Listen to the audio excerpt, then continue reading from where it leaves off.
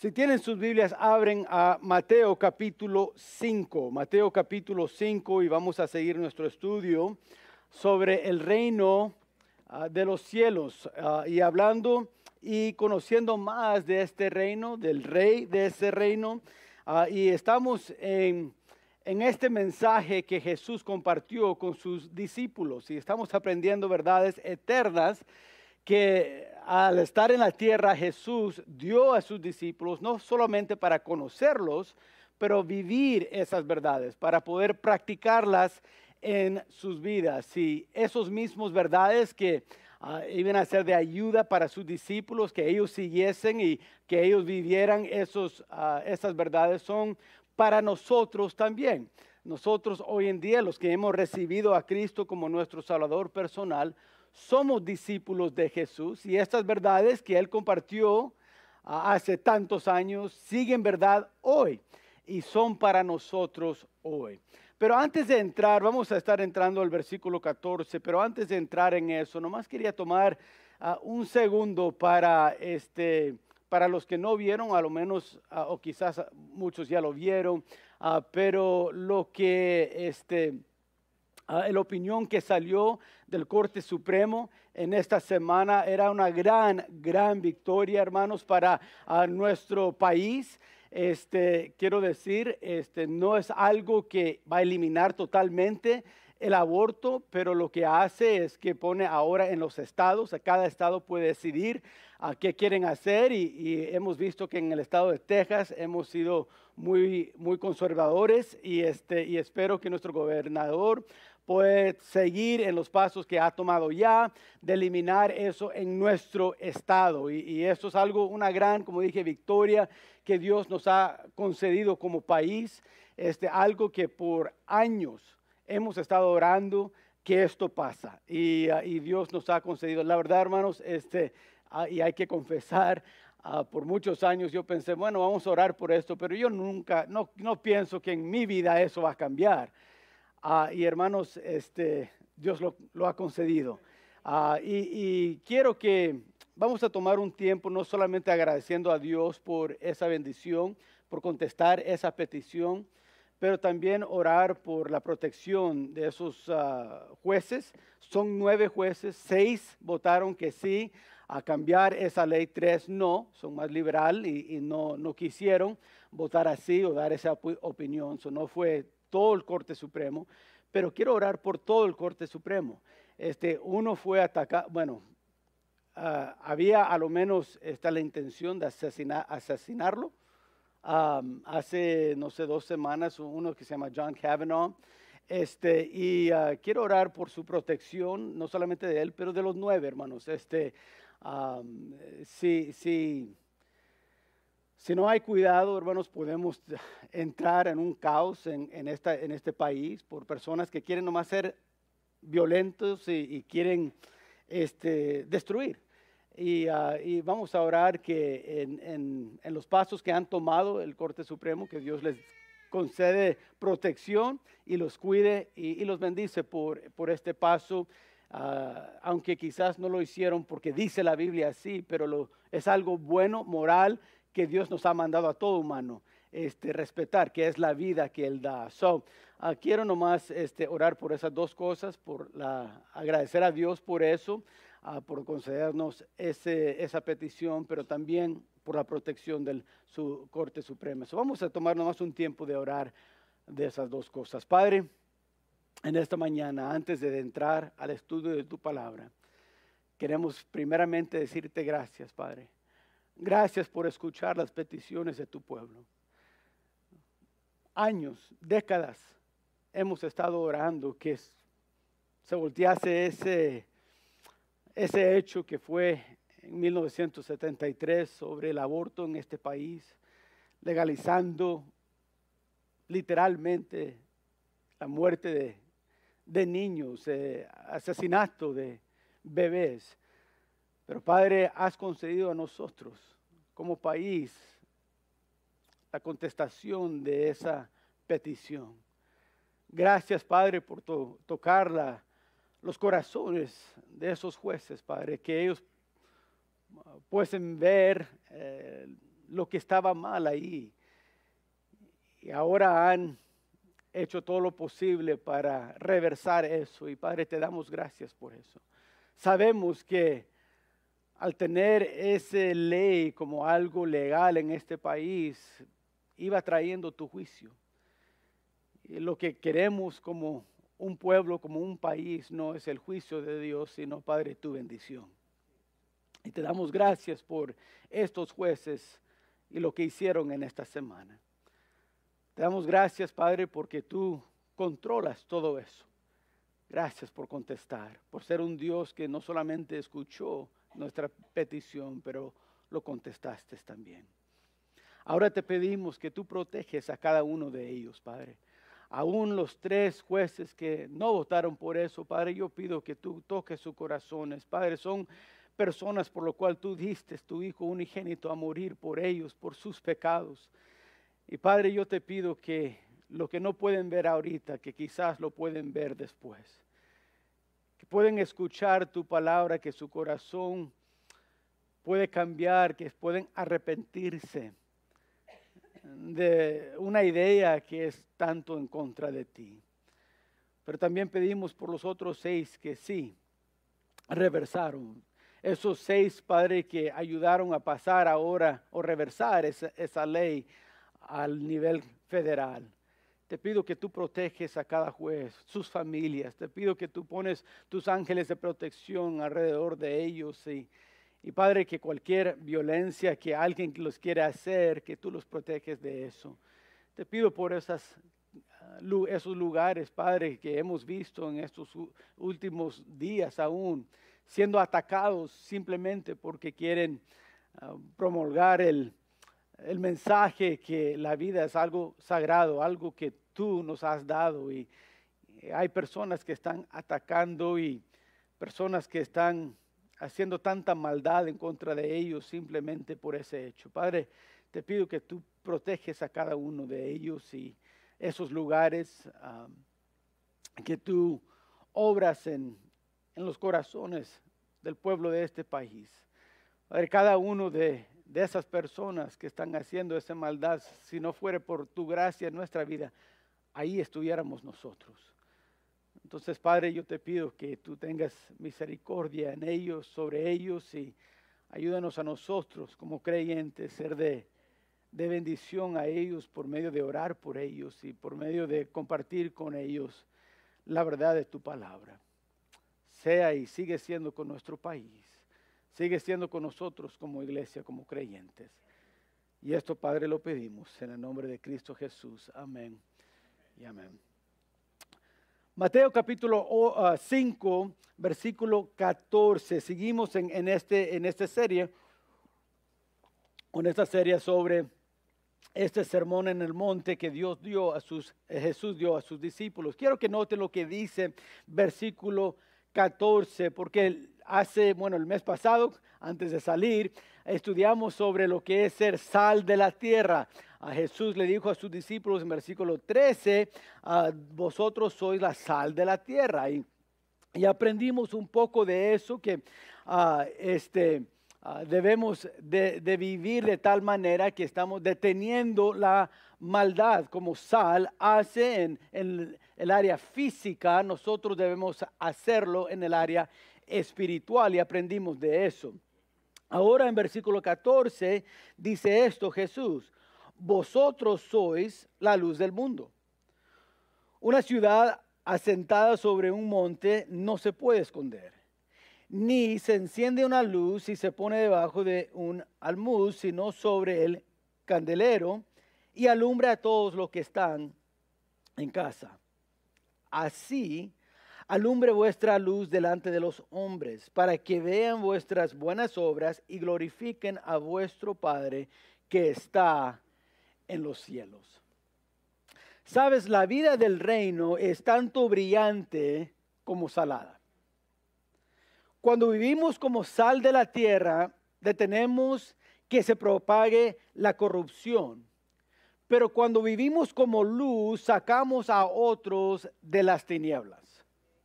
En otras palabras, hermanos, como sal detenemos la decadencia moral de la sociedad. pero como luz detenemos la decadencia espiritual. Ahora,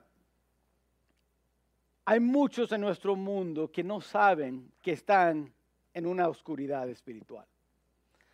Me hace recordar de algo que pasó en el 30 de noviembre en 1991 sobre el Interstate 5 que está ahí en California. De repente unos fuertes vientos que causó una tormenta en medio de esa calle, y esa calle pues va todo el estado, cubre todo el estado de California. En esta área donde hay medio desierto, empezó una tormenta y causó que todo el polvo empezara a cubrir la calle, y aún para ver lo visible no era muy fácil para ver a los que estaban manejando, y causó un accidente, bueno, varios accidentes. 14 personas murieron. Los accidentes eran más de 100 carros, que era de un espacio de 3 millas. Algunos carros, por no ver y no frenar a tiempo, pegaron otros y los encontraron más de 100 yardas fuera de la calle.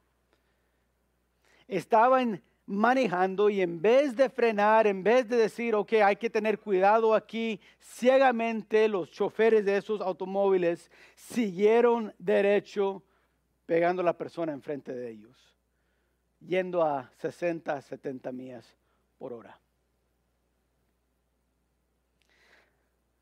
Me hace pensar en lo que dice Jesús aquí, luz del mundo, porque al mismo como ellos estaban manejando ciegos, hay muchos que van viviendo en esta vida ciegos de las tinieblas en las cuales viven.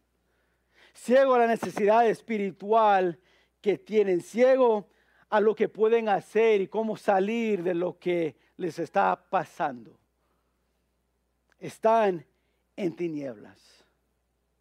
¿Y qué hacemos cuando eso pasa?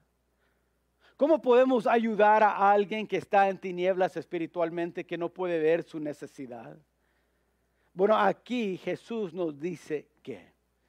Y quiero compartir 3 verdades ahí de este pasaje sobre cómo es que podemos ser una luz para los demás en un mundo de oscuridad.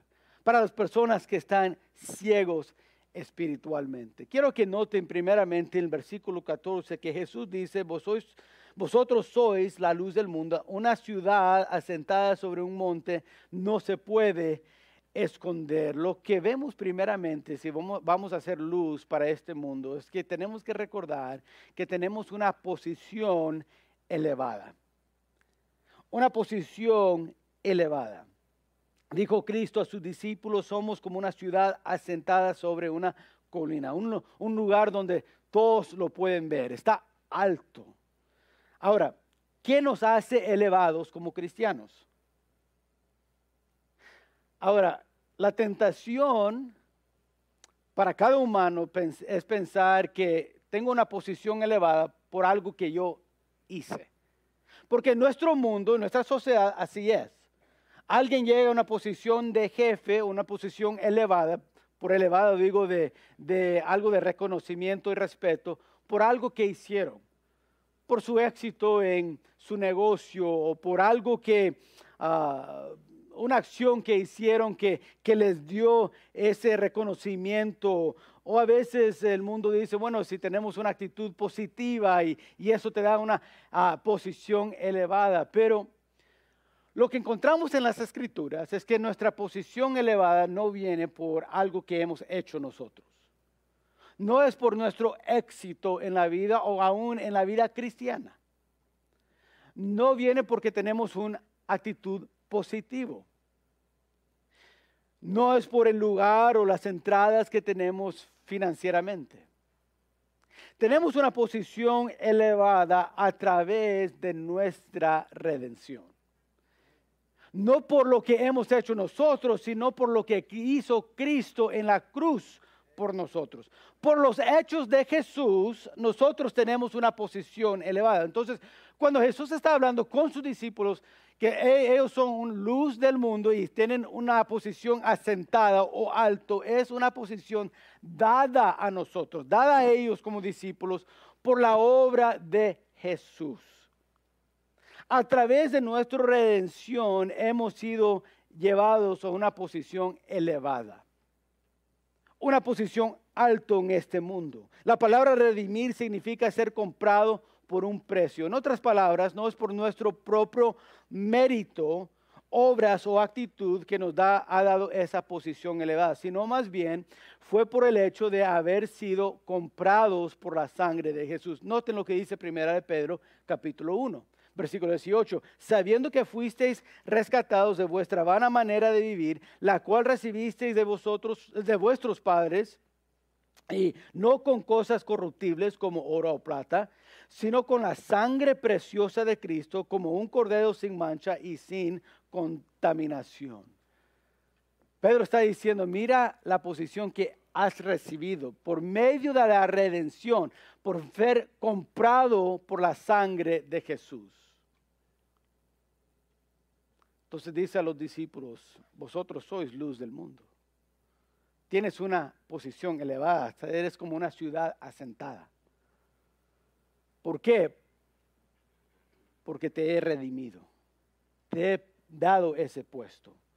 Pero no solamente a través de nuestra redención, pero también a través de nuestra adopción. Dios no solo nos redimió de la destrucción, sino que fue más allá y nos hizo parte de su familia. En otras palabras, nos convertimos en herederos con Él. Lo que es suyo es nuestro y lo que Él hizo, nosotros también lo podemos hacer. Nos ha dado ese poder. Como Él es, si miran en Juan capítulo 1, y no tenemos tiempo para leer el capítulo, pero pueden ver ahí que el apóstol Juan al escribir ese evangelio dice de Jesús, Él es la luz. Y Él llegó al mundo de las tinieblas y el mundo lo rechazó porque nosotros como humanos amamos más las tinieblas que la luz. Pero Jesús es la luz. Ahora Jesús está diciendo a sus discípulos en Mateo capítulo 5, ahora vosotros sois la luz. ¿Por qué? Porque hemos sido adoptados por Él. Somos herederos con Cristo. Entonces lo que Él es, nosotros somos. Lo que Él hizo, nosotros podemos hacer. No por nuestros méritos, no porque somos tan buenos cristianos, sino por lo que hizo Cristo en la cruz y la posición que nos ha dado. Entonces, como luz, tenemos una posición elevada que otros pueden ver. Pueden ver que hemos sido redimidos. Debemos reflejar la gloria de nuestro Salvador en nosotros, en nuestras vidas. Porque nos puso para que otros puedan ver, no a nosotros mismos, para que otros puedan ver a Cristo en nosotros. La redención de Jesús, pero también la adopción de Él. Juan 1:12 dice más, a todos los que recibieron, a los que creen en su nombre, les dio potestad de ser hechos hijos de Dios. Romanos 8:16 y 17 igual nos enseña esto. Esta verdad. Y es tan importante entender como cristianos, como discípulos de Jesús, tenemos esa posición que nos fue dada para reflejar eso de nuestro Salvador. Hace muchos años un joven fue a China como misionero con un ingreso anual de $2,500. Pero ese joven era alguien con talentos muy grandes y había una empresa que quería darle trabajo a este joven por lo que él podía hacer, el potencial que él tenía y los talentos que él tenía, y le ofrecieron $5,000 para dejar el campo misionero y ir a trabajar con ellos. Sí, el joven lo agradeció, pero lo rechazó, dijo, no puedo. Entonces le mandaron otra oferta y era de $7,000. Y el joven dijo, no puedo. Entonces le mandaron otro de $10,000 y también lo rechazó. Y por fin la empresa le preguntó si el salario era su punto de conflicto y Y algo que si siguen subiendo quizás iba a decir que sí después. Y el joven dijo, no, no, dijo, el salario es suficientemente alto. Dijo, pero el trabajo no lo es. Lo que él entendió, este misionero, es, yo he sido adoptado. Me han dado, mi Salvador me ha dado una posición elevada para otros ver. Y no voy a dejar donde Dios me ha llevado a hacer eso por dinero. No lo voy a dejar por ser popular o reputación. Dijo, no, no, no, hay algo alto. No, hay que entender, hermanos, así como ese misionero entendió que nosotros también nos hemos recibido de Jesús una posición elevada. Y no debemos de dejar esa posición simplemente porque es más fácil para nosotros dejarlo. En otras palabras, estás en el trabajo y estás trabajando y hay que recordar que el testimonio que estás dando es o algo que te está elevando y elevando a Cristo o no lo está haciendo. Y a veces porque no queremos que nos hagan burla, no queremos que digan algo mal de nosotros, dejamos esa posición elevada pensando, no, no, no, pero así es más fácil. No quiero estar argumentando con la gente. Y hermanos, no tenemos que argumentar con la gente para ser una luz para Cristo. Podemos amar a las personas y podemos servir a las personas y podemos ayudar a las personas a ver que hay redención por medio de Jesús y que nosotros hemos sido redimidos por Él y dado esa posición. Podemos compartir con ellos, fuimos adoptados a la familia de Dios. Y por eso, como Jesús perdonó a otros, nosotros perdonamos a otros. Como Jesús sirvió a otros, nosotros queremos servir a los demás. ¿Por qué? Porque tenemos una posición elevada. Ser luz es recordar, tengo una posición elevada. No para jactarme, sino para apuntar a otros a Jesús. Quiero que noten lo segundo de lo que es ser luz del mundo. No solamente una posición elevada, sino también un propósito efectivo. Somos luz al vivir nuestro propósito, haciendo aquello para lo que fuimos salvados. ¿Sabes? Cada vez que no vivimos nuestro propósito, perdemos la oportunidad de brillar. Cada vez que no vivimos según el propósito por lo cual fuimos salvos,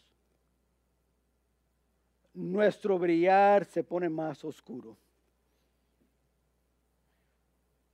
Quiero decir que perdemos la oportunidad de marcar una diferencia en la vida de otras personas, aún en nuestra vida. Perdemos eso. Para vivir nuestro propósito debemos de destacar. O sea, debemos estar dispuestos a pararnos firmes si queremos vivir nuestro propósito. Esto significa que no seremos como todos los que nos rodean. No vamos a pensar como el mundo piensa. No vamos a hablar como el mundo habla. Ahora, al decir eso, hermanos, no estoy diciendo que no vamos a hablar español si las personas alrededor están hablando español. Lo que digo es la filosofía que ellos llevan en su vida, el caminar y la dirección donde ellos van en su vida, no es la misma dirección que nosotros vamos. El mundo perdido vive para sus placeres. Lo que tienen en mente es que me complazca, que me da gozo a mí. Lo vemos en la televisión, lo vemos en todos los programas. Es bueno, mira, si tu corazón lo desea, pues sígalo. Pero ¿qué dice la Biblia? Del corazón. En Jeremías capítulo 17. Engañoso. No lo puedes estar siguiendo.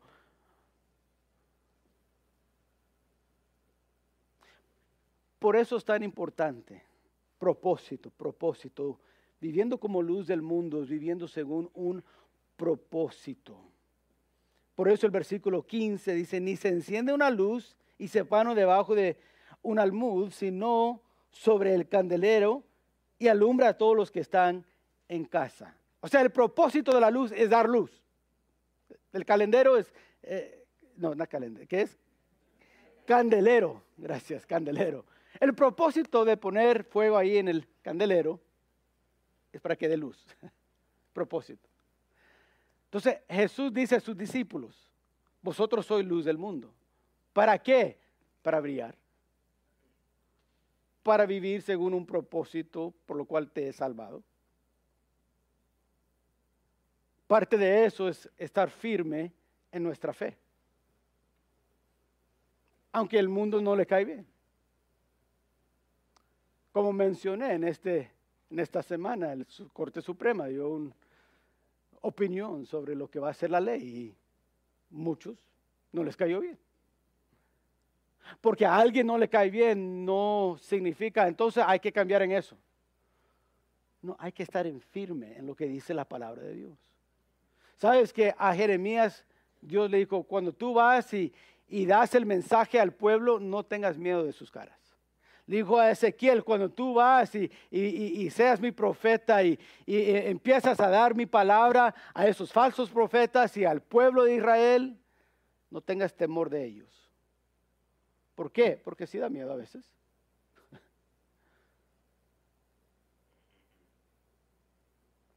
Si alguna vez te has tenido que estar firme en tu fe, tú sabes el temor que puede llegar.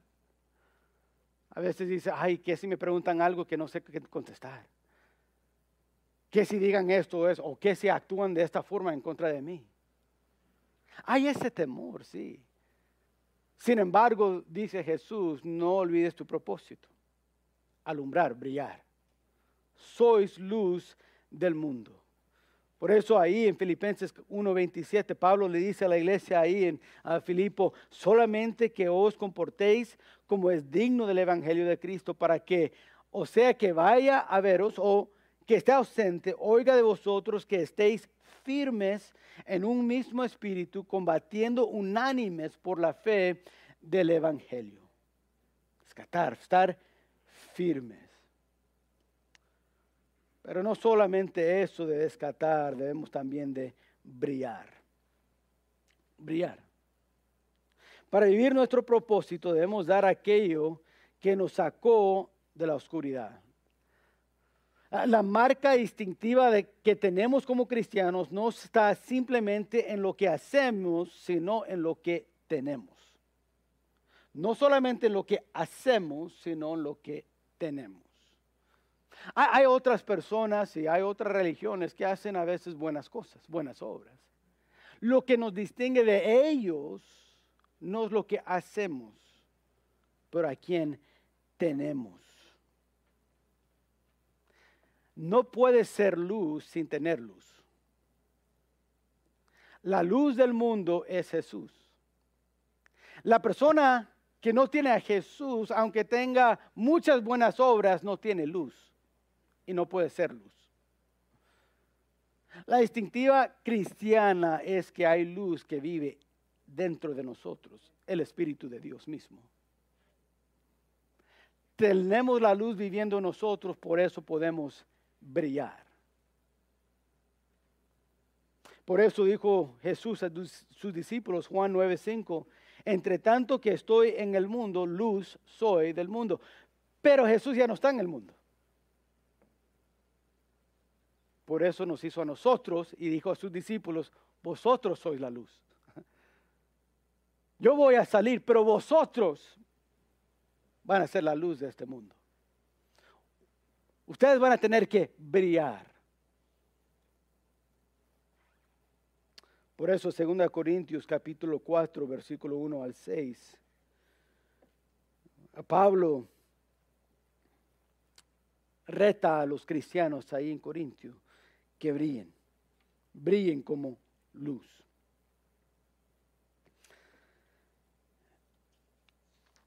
Hay un físico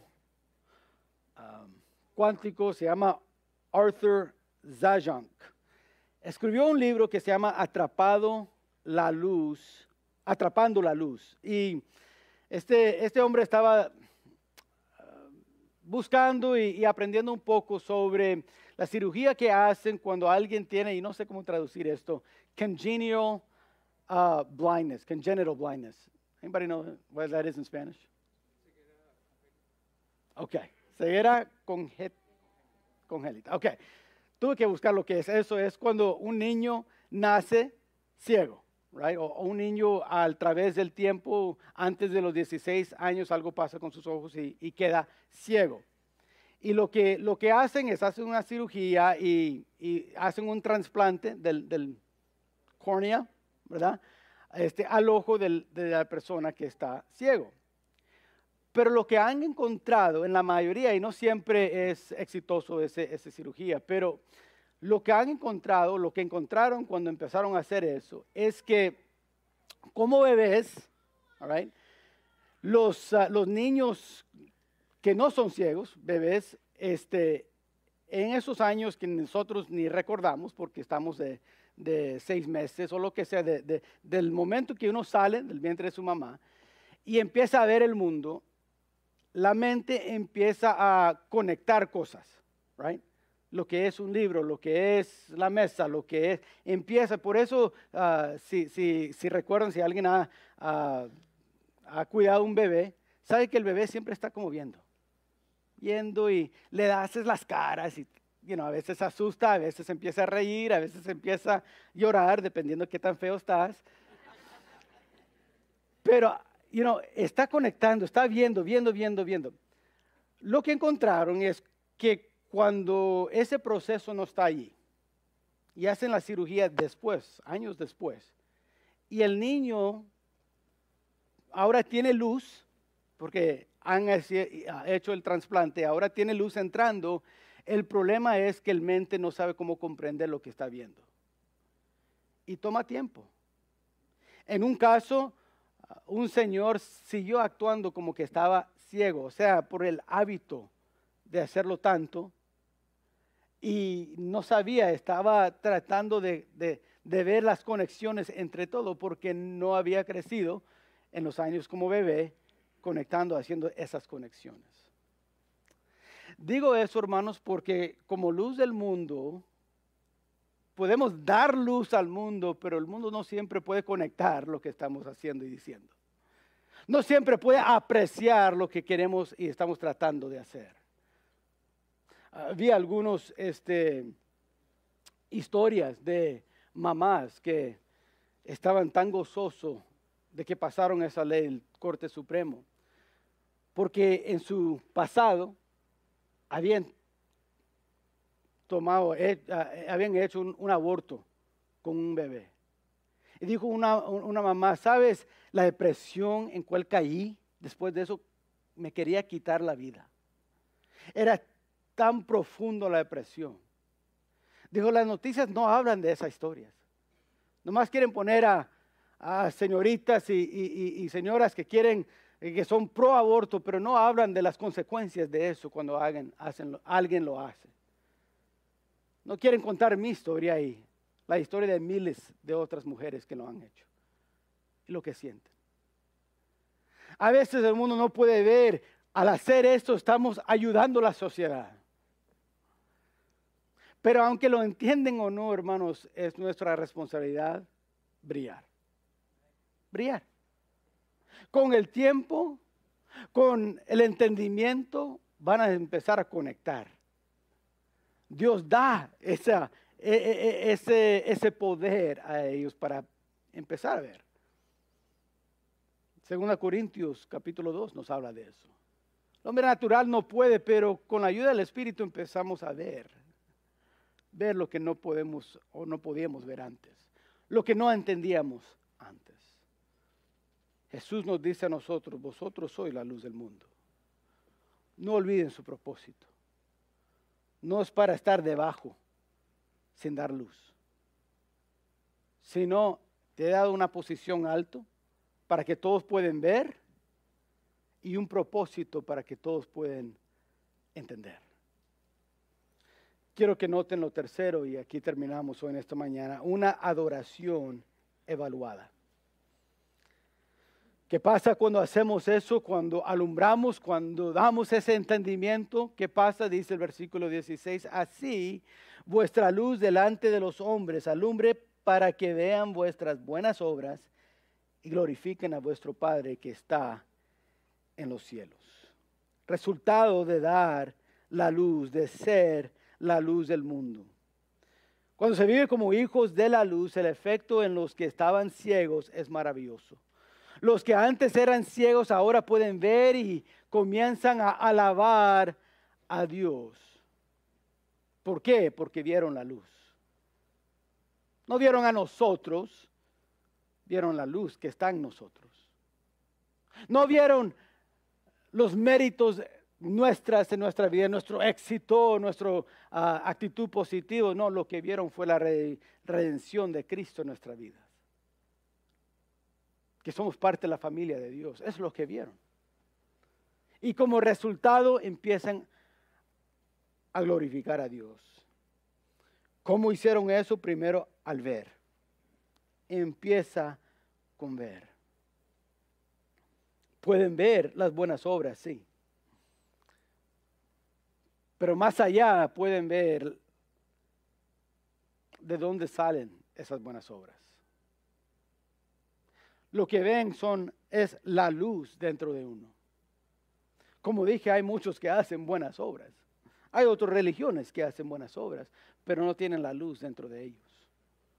So siguen ciegos. Oh, pero cuando nosotros, como discípulos de Jesús, vivimos como la luz, otros ven la luz en nosotros. Empieza con ver. Filipenses 2, 14 y 15. Haced todo sin murmuraciones y contiendas, para que seáis irreprensibles y sencillos, hijos de Dios sin mancha en medio de una generación maligna y perversa, en medio de la cual resplandecéis como luminares en el mundo. Pablo dijo, ¿ya ves? Resultado ser luz. Empieza con ellos viendo y termina con ellos glorificando a Dios. Glorificar significa engrandecer, estimar, celebrar. La alabanza que resulta de la luz que brilla en los corazones de aquellos que una vez estuvieron en las tinieblas es que ellos celebran al Señor Jesucristo. Dios se convierta en alegría para ellos, no tristeza. Cuando estamos en tinieblas, la luz, nos duele. No sé si te ha pasado a veces, pero quizás te ha pasado donde estás durmiendo en un cuarto bien oscuro y alguien viene nomás y te prende la luz. Sin despertarte, sin decir nada, nomás te prende la luz y dice, ¡hey! Apaga la luz que tienes. Estoy dormido. Avísame o algo para cubrir mis ojos. Porque en ese momento la luz es algo que no queremos. Pero cuando estamos despertados y tenemos que alistarnos para la iglesia, no decimos, a ver, deme el cuarto más oscuro para poner mi ropa. No. Decimos, hey, prende la luz, te quiero ver. Oye, este espejo está medio oscuro, tráeme más luz, quiero ver cómo me miro. La luz se convierte en algo de ayuda que queremos. Eso pasa también cuando alguien sale de las tinieblas a la luz admirable de Jesús. Cuando somos luz del mundo, ven en nosotros algo diferente. Ven una persona diferente. No por nuestros méritos, sino ven los méritos de Cristo en nosotros. ¿Y qué pasa? Dicen, yo también quiero esa luz. Yo también quiero algo que puede cambiar mi vida, que me dé propósito, que me dé una posición elevada. Yo también quiero lo que tú tienes. Y al final terminan glorificando a Dios. Jesús se convierte en un amigo. Hermanos, en esta mañana hemos tratado al ver este pasaje recordar lo que es ser luz del mundo. Jesús nos dijo como sus discípulos, vosotros sois la luz. Te he dado una posición alta. Te he dado un propósito distinto y diferente. Y por medio de eso, otros van a abrir sus ojos a la luz admirable de Cristo. Otros van a empezar a glorificar a Dios con sus vidas. Hermanos, en esta mañana, nomás les quiero retar. En esta semana, seamos luz. En tu trabajo, debe ser luz para Cristo. En tu hogar, en tu familia, refleja a Cristo. En nuestras actitudes, en nuestros motivos, reflejamos a Cristo. ¿Por qué dices? Porque nosotros somos discípulos. Y Jesús dijo, mis discípulos, los que van a seguirme a mí, son la luz del mundo. Les dije de ese hombre, del hombre Virgil se llamaba. Tenía 50 años cuando hicieron esa cirugía.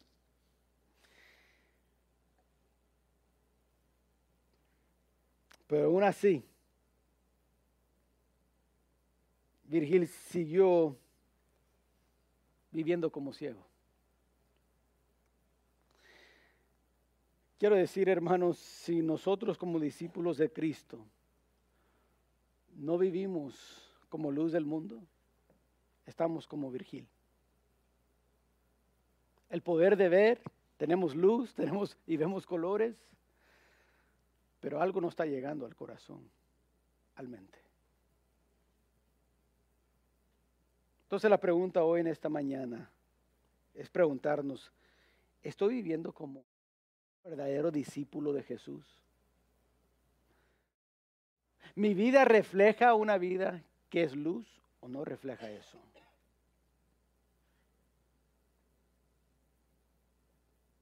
Y yo no puedo contestar eso para cada persona aquí. Solo tú sabes si estás viviendo como luz o no. Solo tú sabes si otros están viendo a Cristo en ti o no. Pero quiero animarte, si no estás viviendo, mira hermanos, no es tarde. Dios es tan misericordioso y nos ama tanto que Él dice, si tú confesares tu pecado, Él es fiel y justo para perdonarnos de nuestros pecados y limpiarnos de toda maldad. O sea, podemos empezar de nuevo con Él. Si últimamente no has estado viviendo como hijo de Dios, como luz del mundo, empieza hoy. Jesús dice, puedes empezar hoy. Confiesa, dice Dios, y yo te voy a perdonar, te voy a limpiar y estarás listo para ser luz del mundo. Quizás estás aquí en esta mañana y nunca has recibido la luz de Jesús. Sabes, uno puede ir a la iglesia y puede uno tener mucha religión en su vida y todavía no tener la luz de Jesús en él. La luz no viene por las obras que hacemos, no viene por asistir a la iglesia, no viene por ayudar a los pobres, no viene por algo que nosotros hacemos, sino viene solamente por fe en Jesucristo.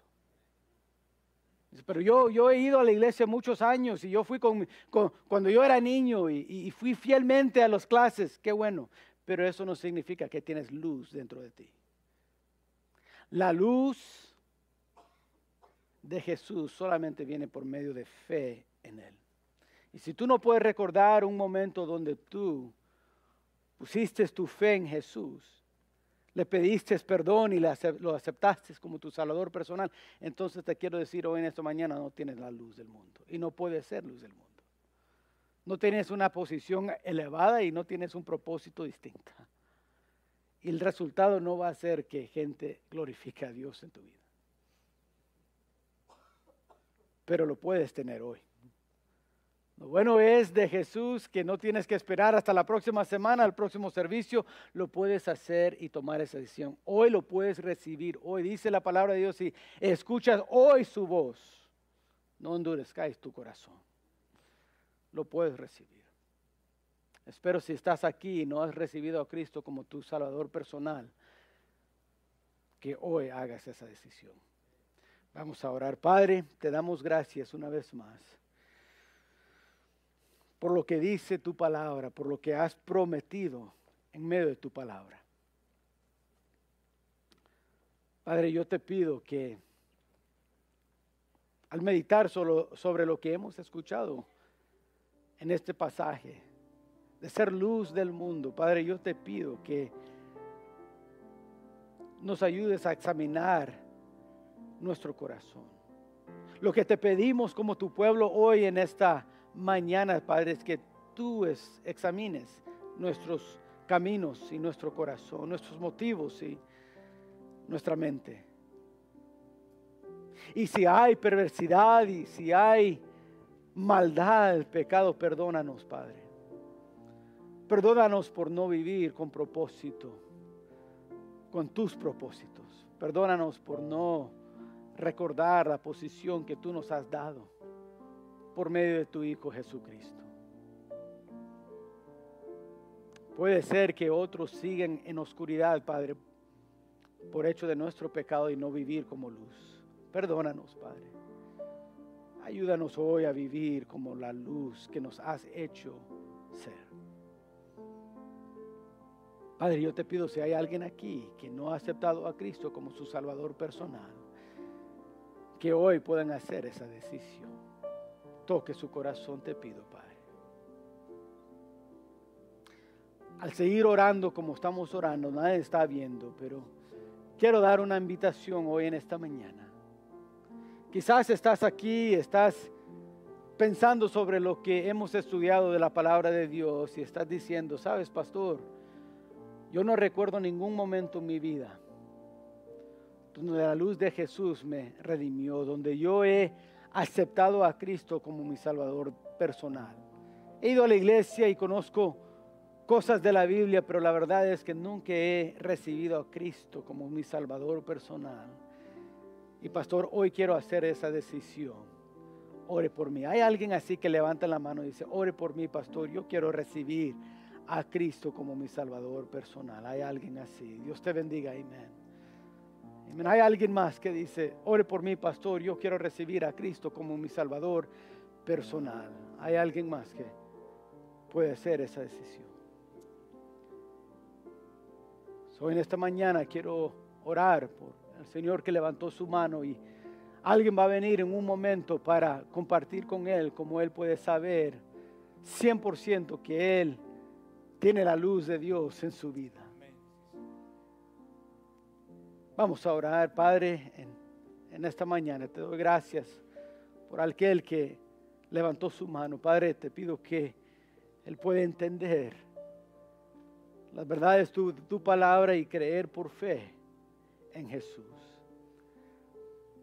Pero también, Padre, te pido que bendigas esta invitación al seguir. Quizás hay otros aquí que dicen, sabes, pastor, yo he recibido a Cristo como mi Salvador, pero no he estado viviendo como luz. Quiero vivir más como luz.